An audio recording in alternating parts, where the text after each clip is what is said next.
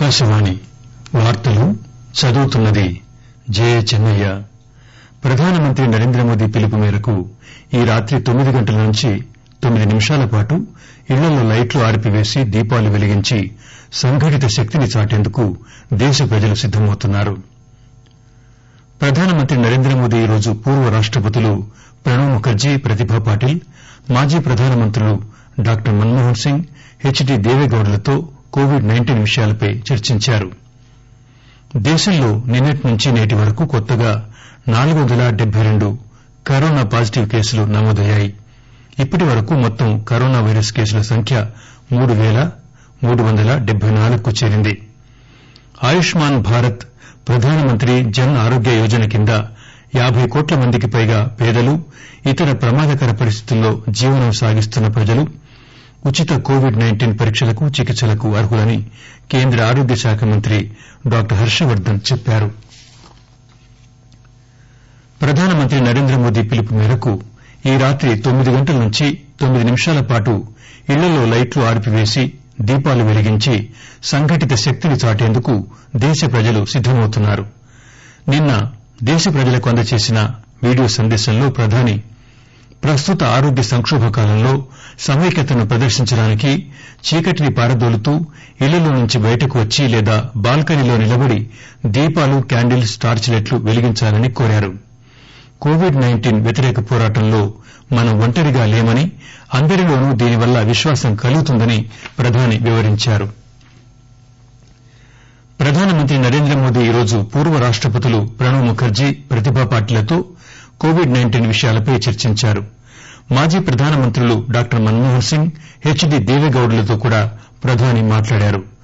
Congress అధ్యకురాలు Sonia Gandhi, Samaj వాదీ party నాయకులు ములాయం సింగ్ యాదవ్, అఖిలేష్ యాదవ్, పశ్చిమ బెంగాల్ ముఖ్యమంత్రి, టీఎంసీ అధినేత్రి మమతా బెనర్జీ, ఒడిశా ముఖ్యమంత్రి, బీజేడీ అధినేత నవీన్ పట్నాయక్, తెలంగాణ ముఖ్యమంత్రి, టీఆర్ఎస్ అధినేత కె చంద్రశేఖరరావు, డీఎంకే నాయకుడు ఎంకే స్టాలిన్, అకాలీదళ్ నాయకుడు ప్రకాశ్ సింగ్ బాదల్ తో కూడా నరేంద్రమోదీ కరోనా వైరస్ కు సంబంధించిన అంశాలను చర్చించారు.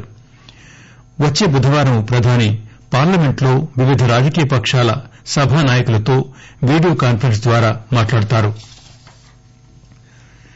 ఈ రాత్రి 9 గంటలకు లైట్లు ఆర్పివేస్తున్న దృష్ట్యా గ్రిడ్ సుస్దిరతకు అవసరమైన ఏర్పాట్లను పాటించాల్సిన విధి విధానాలను గురించి కేంద్ర విద్యుత్ శాఖ స్పష్టీకరణలు జారీ చేసింది. లైట్లు ఒకేసారి ఆర్పివేయడం వల్ల ఆ సమయంలో గ్రిడ్ లో అస్థిరత, వోల్టేజీ హెచ్చుతగ్గులతో పాటు విద్యుత్ పరికరాలకు నష్టం వాటిల్లే అవకాశం ఉందని వస్తున్న అపోహలు నిజం కావని తెలిపింది. విద్యుత్ గ్రిడ్ విస్తృతమైందని, సుస్దిరమైందని వివరించింది. రాత్రి 9 గంటల నుంచి 9 నిమిషాల పాటు ఇళ్లలో లైట్లు ఆర్పాలని మాత్రమే ప్రధానమంత్రి విజ్ఞప్తి చేశారని స్పష్టం చేసింది. వీధి దీపాలు, కంప్యూటర్లు, టీవీలు ఆన్లో ఉంటాయని, ఆస్పత్రులు, ఇతర ప్రజా అవసరాలకు వినియోగిస్తున్న దీపాలను, మున్సిపల్ సేవలు, కార్యాలయాలు, పోలీస్ స్టేషన్లలో లైట్లు వెలుగుతూనే ఉండాలని విద్యుత్ శాఖ తెలిపింది. ప్రధానమంత్రి నరేంద్రమోదీ ఈరోజు తెలంగాణ ముఖ్యమంత్రి చంద్రశేఖరరావుతో ఫోన్లో మాట్లాడి రాష్టంలో కరోనా వైరస్ వ్యాప్తి నిరోధానికి చేపడుతున్న చర్యల గురించి అడిగి తెలుసుకున్నారు. లాక్ డౌన్ అమలుకు, పేదలు, వలస కార్మికులను ఆదుకునేందుకు చేపడుతున్న చర్యల గురించి ముఖ్యమంత్రి ప్రధానికి వివరించారు. కోవిడ్-19 బాధితులకు అందిస్తున్న చికిత్సల గురించి కూడా ప్రధానికి ముఖ్యమంత్రి వివరించారు. మర్కజ్ నుంచి తిరిగి వచ్చిన వారిని గుర్తించేందుకు, పరీక్షలు జరిపి క్వారంటైన్ చేసేందుకు చేపడుతున్న చర్యల గురించి కూడా చంద్రశేఖరరావు నరేంద్రమోదీకి వివరించారు. దేశంలో నిన్నటి నుంచి నేటి వరకు కొత్తగా 472 కరోనా పాజిటివ్ కేసులు నమోదయ్యాయి.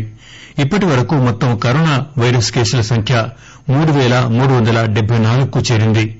212 మంది కోలుకుని ఆస్పత్రుల నుంచి ఇళ్లకు వెళ్లిపోయారు. మొత్తం మరణాల సంఖ్య 79కి చేరింది. కేంద్ర ఆరోగ్య కుటుంబ సంక్షేమ శాఖ సంయుక్త కార్యదర్శి లవ్ అగర్వాల్ ఈరోజు ఢిల్లీలో మీడియాకు వివరాలు తెలియజేస్తూ ఇతర దేశాలతో పోలిస్తే మన దేశంలో కరోనా సోకిన వారి సంఖ్య తక్కువే అన్నారు.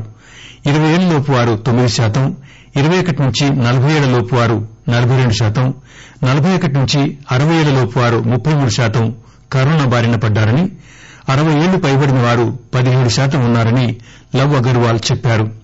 వ్యాధి సోకేందుకు ఎక్కువ అవకాశం ఉన్నవారు ప్రభుత్వం జారీ చేసిన సలహాలు తప్పనిసరిగా పాటించాలని ఆయన సూచించారు. ఆకాశవాణి వార్తలు వింటున్నారు. తెలంగాణలో మొన్న శుక్రవారం గణనీయంగా 75 కరోనా పాజిటివ్ కేసులు నమోదు, 2 మరణాలు దరిమిలా గత 24 గంటల్లో కొత్తగా 43 కేసులు నమోదయ్యాయి.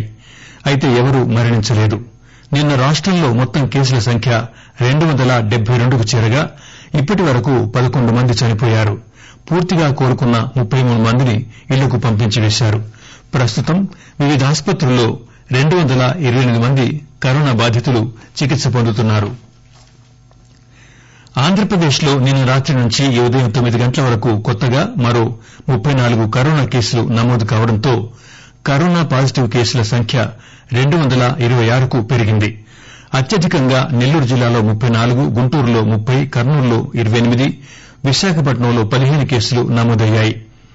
విశాఖపట్నంలో తాజాగా 4 కరోనా కేసులు నమోదైన నేపథ్యంలో నగరంలోని Thatichetlapalem, Dondaparthi, railway new colony ప్రాంతాలను రెడ్ జోన్లుగా ప్రకటించారు. ఆ ప్రాంతంలో 3 కిలోమీటర్ల పరిధిలో ఇంటింటికి వెళ్లి సర్వే చేస్తున్నారు. మాజీ ఉప ప్రధాని డాక్టర్ బాబు జగజ్జీవన్ రామ్ జయంతిని పురస్కరించుకుని దేశవ్యాప్తంగా ప్రజలు ఈరోజు ఆయన్ను స్మరించుకుని శ్రద్దాంజలి ఘటించారు.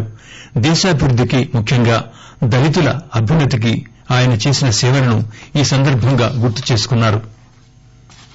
ఆయుష్మాన్ భారత్ ప్రధానమంత్రి జన్ ఆరోగ్య యోజన కింద 50 కోట్ల మందికి పైగా పేదలు, ఇతర ప్రమాదకర పరిస్థితుల్లో జీవనం సాగిస్తున్న ప్రజలు ఉచిత కోవిడ్-19 పరీక్షలకు, చికిత్సకు అర్హులని కేంద్ర ఆరోగ్య శాఖ మంత్రి డాక్టర్ హర్షవర్దన్ చెప్పారు.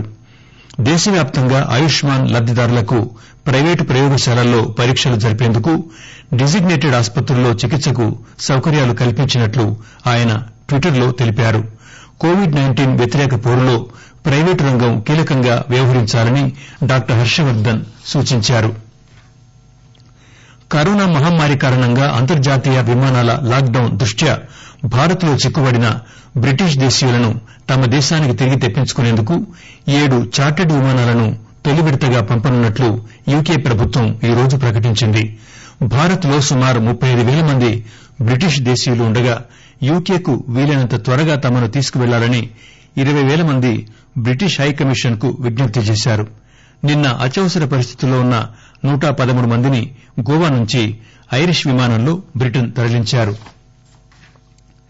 ప్రధానమంత్రి పౌర సహాయ పునరావాస అత్యవసర నిధి పీఎం కేర్ కు ఆర్థిక శాఖ, ఆర్థిక సంస్థలు, ప్రభుత్వ రంగ బ్యాంకుల అధికారులు, సిబ్బంది 430 కోట్ల రూపాయల మేర తమ ఒకరోజు వేతనాన్ని విరాళంగా అందజేశారు.